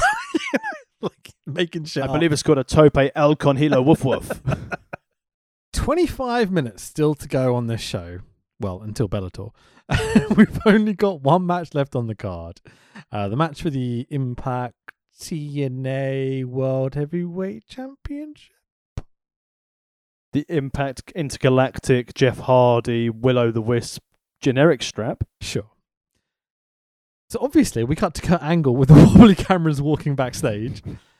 So Angle's new gimmick here is that he's the cyborg Kurt Angle. Yep. Is it He's a cyborg, is don't you know? not having just Kurt Angle good enough? They have to call him the cyborg now. Because he's so robotic in the ring. I mean, during this time, you know, fucked up neck and everything. Yeah. Replay of lady wrestlers having to be sluts to keep a job in TNA. It's great fun. Tits and beaver, tits and beaver, tits and beaver. Tits and beaver. Another video package, because of course, it's the Angle Aces Nate's cage match previous thing with Mr. Anderson being a heel and blah-de blah-de blah. Angle out to the ring now. But we had, as we haven't really dipped in on this, so obviously we had our little background in the first episode of this Ace and Eight's run, which you can visit at worldofwrestlingpodcast.com if you want to start from the beginning. We hadn't actually seen footage of Ace and Eight's taking out Kurt Angle yet. Yes, we have. In the And first having show. Brisk... No, because that was Genesis. do you We mean went no? we went through. Okay, go on. No, they didn't.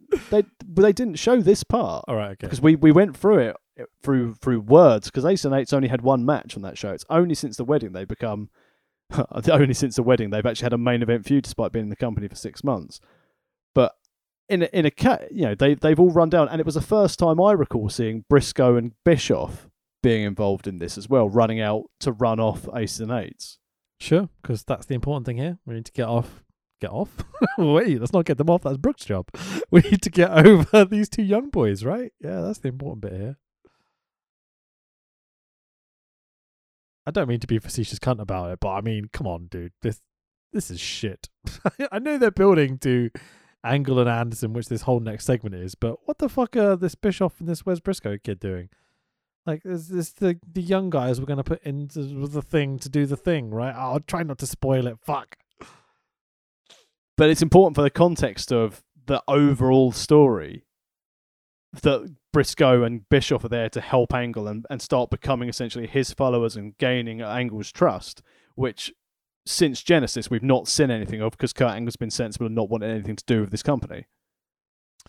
Sure. Speaking of which, Angle comes out to the ring. Bellator's on after this. Angle tells us he'll get revenge next week. And that Taz doesn't know what revenge means. I'm pretty sure Kurt and Taz... Blah, blah, blah, blah, blah. There's a joke there that I fucked up. Anyway, moving on. Kurt will get revenge next week at the hands of Mr. Anderson. So, Mr. Anderson's going to get the revenge for Kurt? Pronouns, pal. Angle calls out Anderson. An awkward pause later, and here comes Mr. Canada.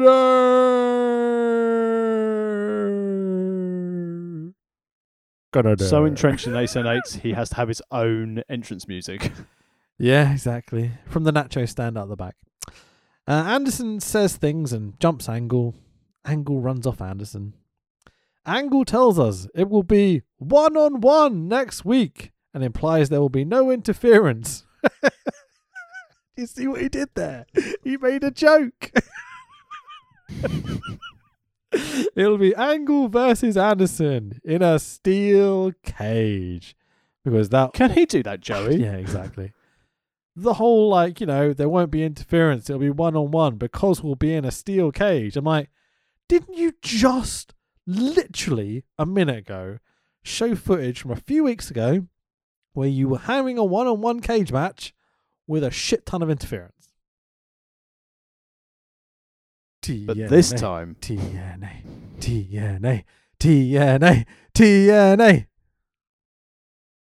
I'm dumb. Sorry. But, and again, Taz on commentary saying, since when we were allowed to do this? When we were allowed to do this? Obviously, it's still going to happen anyway because they need to sell, next week's show. But attempting to point out that, we make fun of all the time, he can't do that, Joey. But, it's open fight night, so I want to wrestle Christy Hemme in a pudding match at open fight night. Well, we've got our main event for Manchester next week. Kurt Angle against Mr. Anderson in a cage. I mean, it's... United versus the Spurs. They've booked a main event at least. And the tickets have already sold, so it doesn't matter if Kurt Angle can't make it through customs. Sure, but it gives you something to get excited about, These guys used to work for Vince, don't you know? I mean, Bellator is in a cage. Yeah. So, yeah, makes sense. Yep.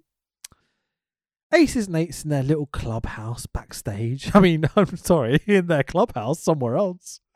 Oh, got a little clubhouse, boys. What, little dinkum? Oh, look at your little clubhouse. Oh, so cute. Which, in fairness, must be pretty close to the Impact Zone because Ken Anderson left and then was miraculously back in the clubhouse. Yeah, you'd think that, you get some TNA boys together and just go beat the shit out of them for attacking you every week, Bully Ray's looking for revenge, but he's being a good face and waiting for Hulk Hogan to tell him he can do it. Tax, when we cut into this scene in this little clubhouse, oh, look at that little clubhouse. Okay.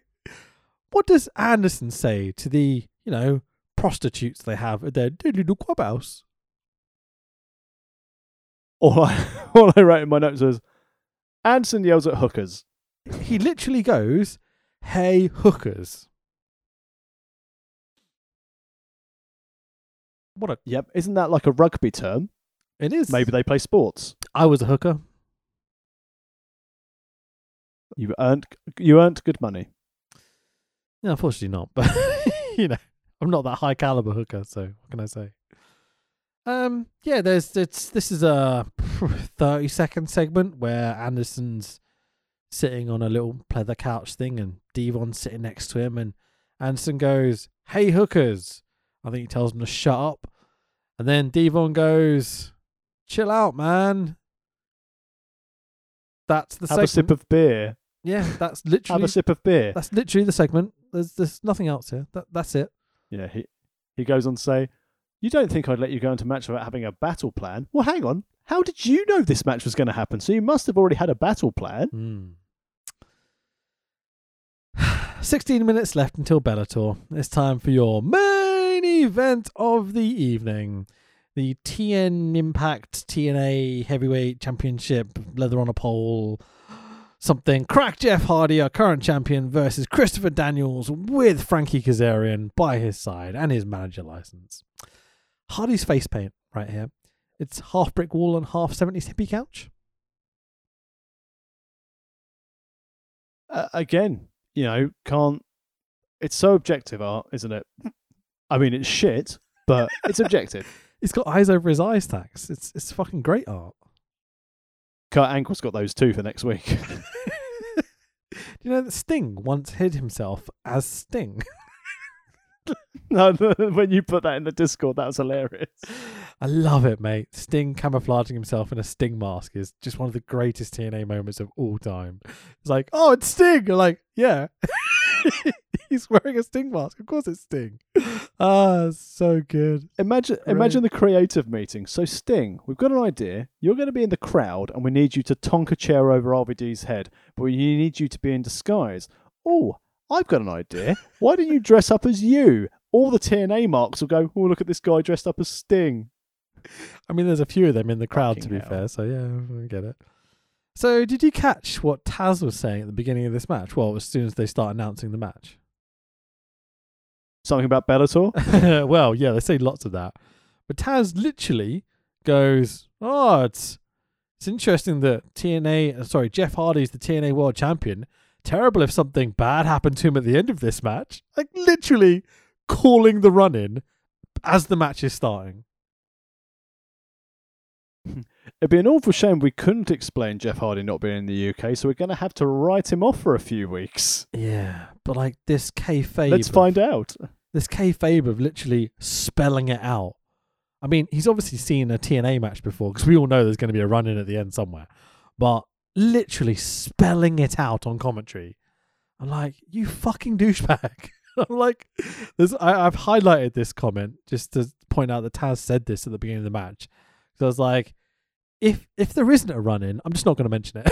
But if there is, I'll look like a genius because I'm spoiling. I'm joking. Borash in the ring to do his best Michael Buffer routine for the championship match. Nice touch, but Borash is no Michael Buffer. He is not. I'm glad he's found a good job in WWE. Yeah, sure. I always kind of like Borash, but it's just, I don't know. He doesn't bring a lot of what's what I'm looking for? Grandeur, I guess. It's just he's not. It's not. It doesn't give you that big match feel, does it? When Borash is doing the introductions. I mean, it'd probably be difficult because they're in the Impact Zone. It's just the same setting every time. But I like both the guys going into the match. At least they're going to kind of call it in a little bit. Daniels has been, I'd say the best wrestler we've seen across the three shows so far. Yeah. And having to drag a not overly with it Jeff Hardy through a 15-minute, 20-minute main event. Again, he works brilliantly with whatever he's been given. Hold on. He Did makes you say me believe. 25-minute main event? 15 to 20-minute main event. I'd say the bell rings with 12 minutes left on the show. Just to throw it out there. Introductions. But there's shit at the end as well. Like post-match. This match is maybe 10 minutes. Main event time. TNA. TNA. Jeff cheerleads. Christopher Daniels plays up the chicken shit heel shtick him and Kaz have been doing. It's pretty fun. Both lads talk way too much. You can hear them calling spots as soon as the match starts. But, you know, this is recorded and they had a week to edit it, so TNA. And also, he's got to shout loudly so Jeff can hear him through his comatose ears. There is that. Jeff, arm drag. Did you notice that Chris Daniels has some of his hand taped up, but not all of it? So he's got like... yeah, so he can do the middle finger. Yeah, it's well funny. It's so stupid that it becomes funny. He's got black tape around his thumb, his first finger, his third finger, fourth finger, and his baby finger. What's the one before your baby finger called? Your ring finger. Ring finger, thank you very much. His ring finger and his baby finger. So he's got black tape on all of those, but not on his middle finger. So when he holds his hand up flat to the camera, it looks like he's giving you the finger. And I'm like, this is a bored man coming up with shit to do backstage. That's well funny. I laughed about this for about 2 minutes. It was such a nice touch. Yeah, Very funny. So silly. It's so stupid that it's great. Do you know what's also so stupid that it's great?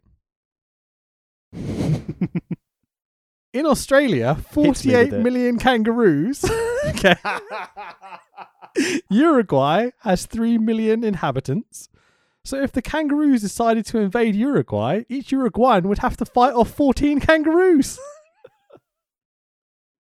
Fact. Shoehorned. As requested. Well played. Well played. I saved it right off the end of the pod just to try and pop you, so there we go. Got it in there. I almost stumbled over most of the wording, but you know, we got there eventually. It's been a long fucking week, mate. Good thing you got to watch this quality wrestling to finish it all off. I guess I should probably clarify for our lovely listeners at home. I may sound a little less lucid than normal because my kids have been waking up at like 4 or 5 a.m. every single fucking day for the past couple of months. And we're trying to sell a house, and she started nursery as well, so it's been a joyous week.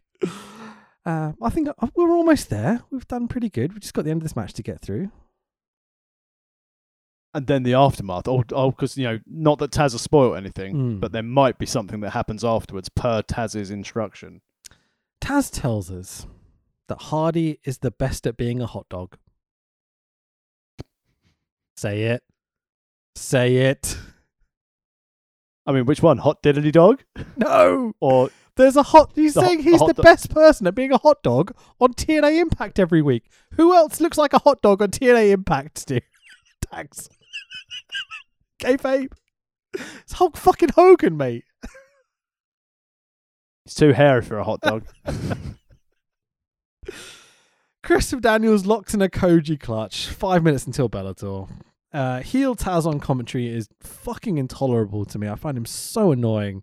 He's not just noise-making Taz now, like every 2 seconds or whatever. He's now being illogical because he's being a heel. And I know heels are meant to lie, and he's doing things he's meant to be doing as a heel. But just as a commentator, god damn, like I'd absolutely had enough by the end of this. Just of Taz. I'd never want to listen to Taz ever again, mate. Do we want to try and bring up if this is good heat or go away heat? For me, it's completely go away heat. It's like he's not going to wrestle. He can't get his comeuppance properly. It's just so stupid and pointless, the whole thing to me. Heyman and Lawler were the best heel commentators. Sure. And obviously Heenan and Heenan from a comedic standpoint. I think that's the problem with heel commentators is they feel they need to be deliberately splash up the heel, whereas like Lawler, he was just cheering on the bad guys and justifying them doing bad rather than just being an absolute ring piece is what Taz is doing on this commentary. 100%, man. Where are we? Okay, both lads run through a full false finish spot. So we get, you know, Jeff kicking out the one wing, get Whisper in the Wind, all that sort of stuff. Jeff shoves Christopher Daniels into Kaz, who's up on the apron because DNA. Swanton. We didn't see that earlier with Tara and Jesse either. It's fine. Absolutely not. Swanton for the 1, 2, 3. And relatively clean for TNA. Your winner is Jeff Hardy. Decent enough match. Again, you know both guys are capable of significantly more. but they played down the interference. They've obviously had kind of wrangled into their match backstage. It's fine. It's good enough, you know. It's a TNA main event to have their champion go over clean, because at no point, even if you were watching this live, would you think Daniels is going to win the belt? No, not at all. Not I'm hoping hell. Taz wasn't impressed with the result though, was he? So, Jeff celebrating his victory. Here comes Taz to talk shit and walk down the ramp. I literally burst out laughing because I'm like, it's happening. It's fucking happening. He literally called it. Taz goes, "What you gonna do, Jeff?" And I'm like, that's not your fucking gimmick. Hogan's literally in charge of this company. And you're like, what you gonna do?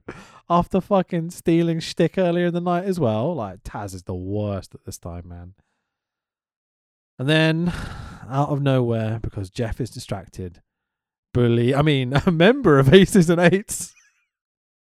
But I think the description would be a heavyset male in a mask and a cut. Yeah, with a blonde girl at his heels, right? She's normally on her knees, near his heels. She's not here, just to clarify, listeners. So a member of Aces and Eights hits Hardy with a hammer in the back of the knee. Now, this is going to... Can he do that, yeah, Joey? Can he fucking do that, Joey? This is going to test your gamery meme knowledge here to Mr. Tax Williams. I wonder whether you know this one. I used to be an adventurer like you, but then I took a hammer to the knee. Tomb Raider. Little fail there, Mr. Tax, but it's okay. Let's move on. Uncharted. No, we're not doing this. It's Skyrim. Paperboy.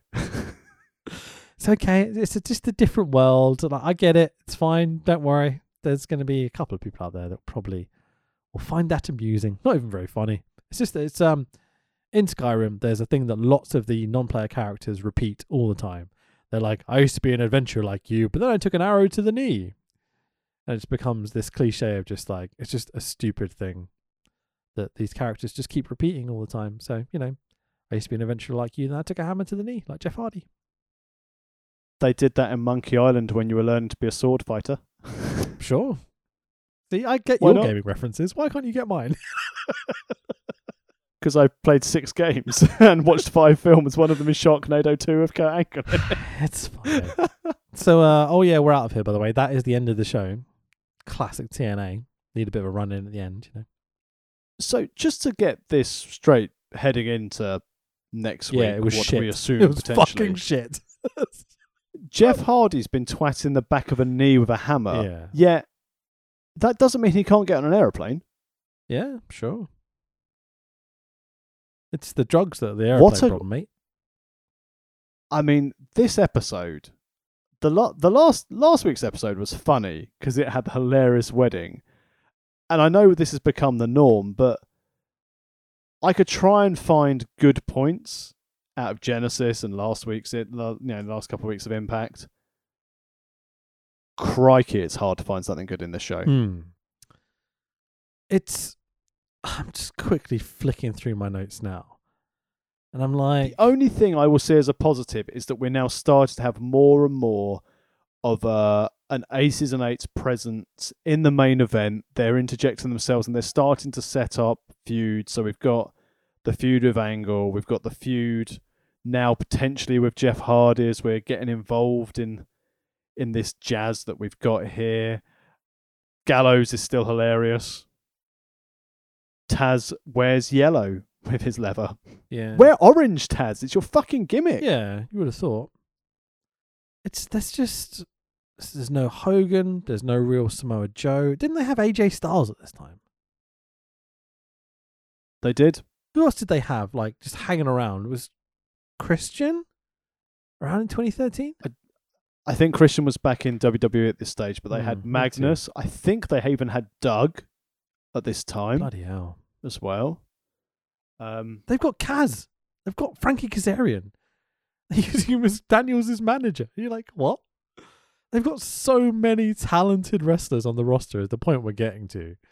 And they just continue week after week to just kind of have these very mediocre matches and these dumbass storylines. And why the fuck are we focusing on getting heel Taz over on commentary? What does this achieve exactly?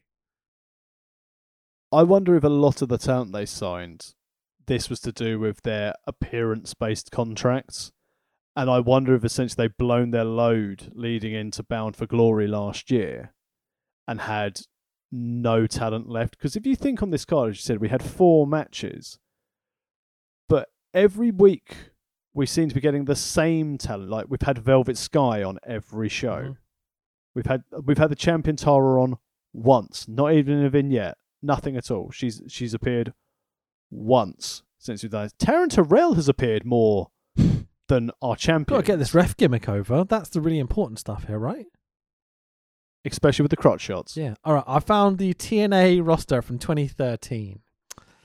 Okay, let's just quickly just mention some names, just to mention people they're not booking.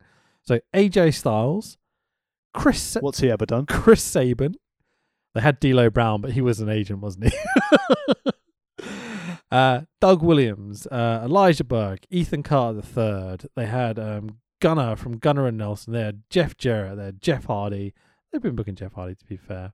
They had Homicide. They had who else? Must have Suicide. Yeah, of course. King Mo, obviously. Matt Morgan. There's a guy that haven't been booking. I mean, the rosters. Petey Williams, Rob Terry, Robbie, Rockstar Spud, Sonjay Dutt, Shark Boy, Scorpio Sky, Samoa Joe.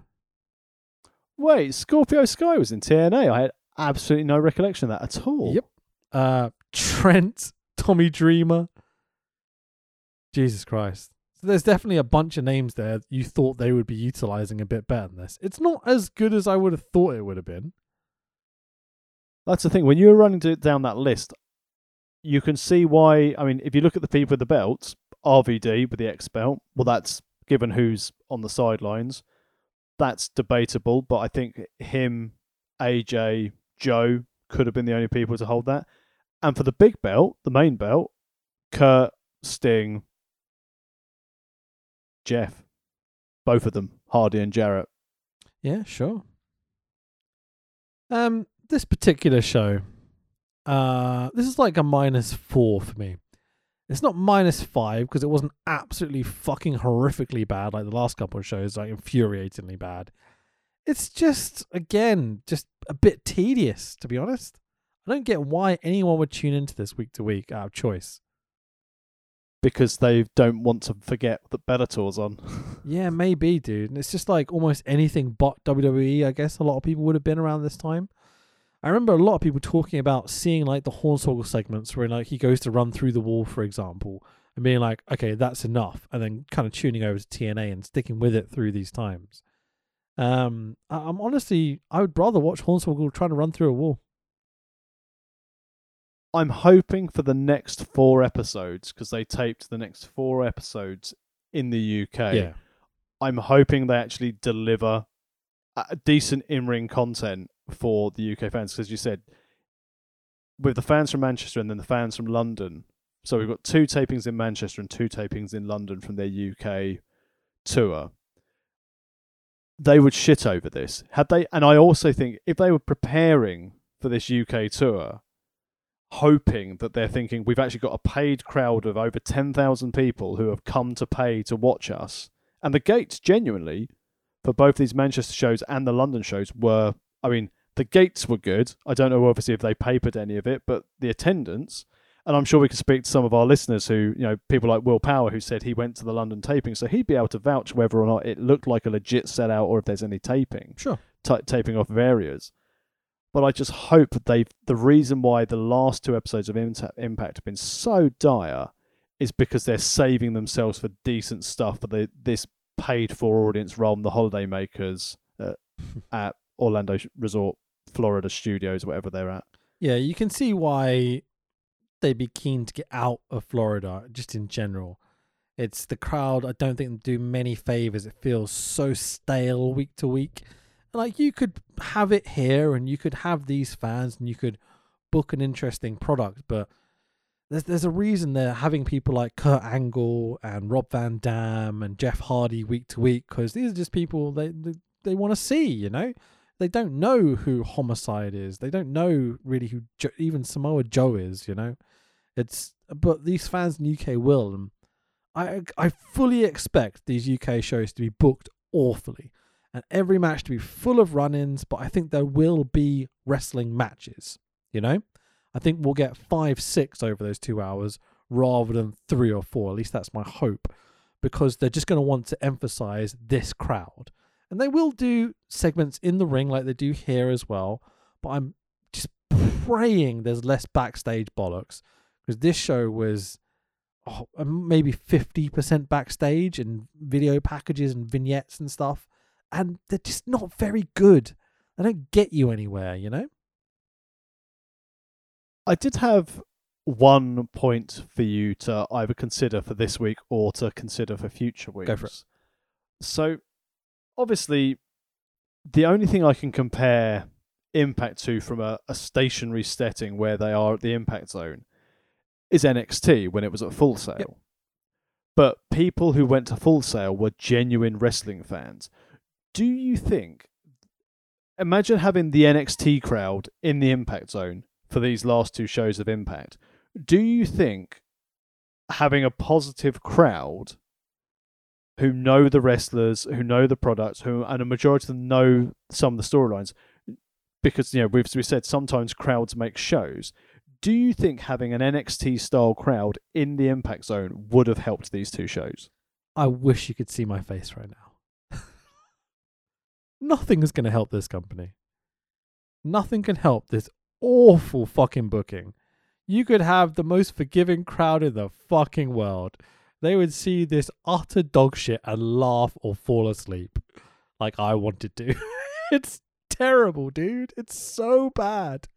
And like, I think second you have Hogan and Bischoff in charge of anything in 2013, you're just like, nope, definitely not. This ain't gonna work. This is destined to fail. Do you not think even the in-ring elements, and Grant, I know we've only had 7 matches over the last 2 Impacts, but do you not think those 7 matches, the talent would actually want to perform for those, paying genuine TNA fans if you had an NXT style crowd? Do you think the in-ring action would improve with that fan base, or do you think they'd still phone it in? I think it's very little to do with the fan base, because I think that, you know, these are professional guys that are trying to go out and do their best in the circumstances they're in. Even for these fans, which there are some genuine fans in that crowd. I know we mocked them a lot, but, you know, there's some dedicated cosplaying fans and stuff out there that, like, you know, these guys really appreciate, and you can see them taking the time to slap hands and, you know, embrace these people at ringside and stuff. It's I think more about the situation backstage, who you've got to deal with to get your shit done, and being in front of this small-ish crowd, and just the stigma of working for TNA. I think that's it. It's been booked so badly for such a long time by this point. And you know that you're going to get shit on by the older WWE guys coming in who can maybe pop a rating for a little bit, but then as soon as people start to get used to them and see that they're not as capable as they used to be, and maybe they're not as keen to be here because they're used to, you know, 6 to 8 to 12,000 people every night working for Vince. I just think the idea of working for these people backstage and then being booked like this just is so demoralizing for these wrestlers, that they're genuinely coming out and doing their best week to week, but they've just got such bollocks to work with every week that it's impossible to kind of get up for it. The only thing I'm happy about is now we've got more build, more interaction for the Aces and Eights, because obviously that's the whole idea why we're doing the 10-week run. So there is, you know, I was worried that we'd get to stages where we'd have shows where nothing from the Aces and Eights would happen. Whereas, again, as we mentioned at the end of this match, a very heavy set member of Aces and Eights that I don't recall seeing suddenly doing the run-in. So again, people can start piecing stuff together. Again, I'm not defending this shit in any way, but I'm just glad that there is some degree of progression, and I'm hoping over the next 2-3 weeks we're going to see even more reveals and interactions before we get to lockdown. I mean, what they're implying is that it could be Samoa Joe because he's roughly the same size as Bully Ray, and I think that's the only reason he's being booked at all on these shows. And I think that's... Exactly, it gets people thinking. So what you're pointing out is like, you know, rightfully so, this is why we're doing this series, is about the Aces and Eights and such, and seeing what it was like. But I think focusing on the Aces and Eights storyline is what's ruining these shows week to week, because the storyline is so terrible and the wrestlers they're using are so fucking terrible that it's like they've completely lost their priorities with putting the best wrestling show on week to week. They're just trying to tell this story that they're so focused on, they're so convinced it's going to be the thing people are going to get over with, that even after the big unveil, they're going to be like, okay, what's next week? And they're going to be like, more of this? It's just, it just doesn't work for me, man. I'm trying. I'm really trying week to week and hoping I'm going to see something decent and they're going to surprise me. And God bless British fans, 'cause at least next week we get to listen to a crowd. It's been a while, mate. It just highlights one of the main things we wanted to see out of this 10 show run was this angle actually any good? Because if you look back at TNA, their big factions, you had Ace and Eights, you had Main Event Mafia, Fortune, which is essentially more of a spin-off of Main Event Mafia. Again, I wish you could see my face right now. No, but this is what I'm saying. They're big three factions for what TNA and TNA fans consider to be their big storylines. Right, yeah, sure. I'm not saying they're good. I'm just saying this is what TNA fans say when they look back as what are their iconic feuds and their iconic factions. Iconic. The whole purpose of doing the next... I love it so much. Like anyone would ever consider TNA anything iconic apart from that one match with fucking Daniels, AJ and Joe. It's fucking great. I'm not mocking you. I'm mocking the idea of a TNA fan being like, oh, it was so good. Like how I look back at ECW or something. They called Sting the icon. He was iconic. Yeah, sure. He's not iconic. Oh, how good was that Rumble spot where they went to do it and then Billy Kay couldn't decide? I still thought the whole thing of Billy Kay going up to people going, do you want a tag? That was a great Rumble, man. Can we end this? I'm tired. 0 cornflakes for me. Yeah, -4. It's not a -5, but it's -4. Still really, really, really bad. Come back next week when we're going to have UK fans. But where can people find you on the social medias and your work? You can find me on the Twitter machine at FanboyRich. What's your new podcast, Tax? It is at That Food Podcast. Yeah, me and Coach Wicked talk about food. And if you want to cook along with us, check it out or follow the Twitter, find out what recipe we're cooking and get involved. Ooh, I love it. What's your other socials, mate? I'm at the Tex Williams. I'm at the Tex Williams on Twitter, Facebook, and Instagram. Goddamn Jim Cornette, motherfucker. I'm at the Tex Williams across all the other social platforms. But the best place to find us is at World of Rest Pod. Check out our archive at worldofwrestlingpodcast.com. And if you like what we do and hate TNA as much as we do, as iconic as this promotion is, go and buy yourself a t-shirt or a hoodie at amazon.co.uk. Just search World of Wrestling Podcast. It's the worst wrestling show there has ever been. TNA, TNA, TNA, TNA, TNA, TNA. Brooke Hogan, megastar of reality TV. The family drama was fascinating. Her dad is Hulk Hogan. A nation was absorbed. Well, the show has helped launch her music career. She's got a second album out. It's called The Redemption, and Brooke Hogan is here to perform Hey Yo, featuring Colby O'Donis. Nice to have you both here. Thank you. So, the second album, more pressure a little bit? Not more pressure, actually, less, because I got to write it myself and work with really humble, nice people like Colby. And it was just a joy to make, so I'm actually really excited about it. All right. How's your dad? How's your mom? What's going? Give us a quick update on the family. Everybody's doing good. I'm still not really getting along with my mom. My dad's doing good, and Nick is doing good. He's working for charities and stuff. We're actually going to talk more about your family coming up in the 9 o'clock hour. Right now we want to talk about the album. Yeah. And the album definitely brings in some of your family problems, It right? does. It does. I have a song that I titled Dear Mom, and that was like me just having it out with, a piece of paper, and I turned it into a song. Oh, boy. Yep. Well, we've been hearing you a little bit this morning. It's terrific. And the name of the song again is? Hey Yo. Hey Yo.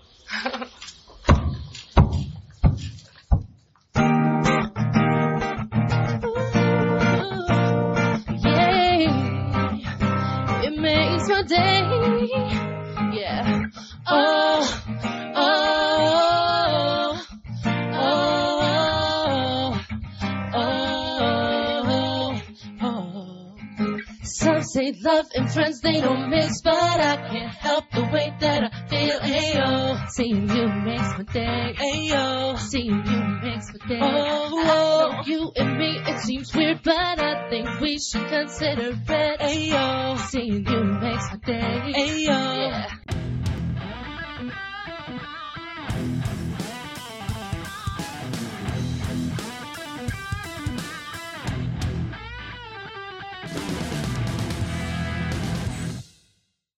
The louder you guys are, the better the wrestlers will perform for you tonight. And that's why I kicked your leg out of your leg. We're tough. We can take it, baby. You got to penetrate in the back, baby. Oh, I can see what you're talking. Wait just a minute.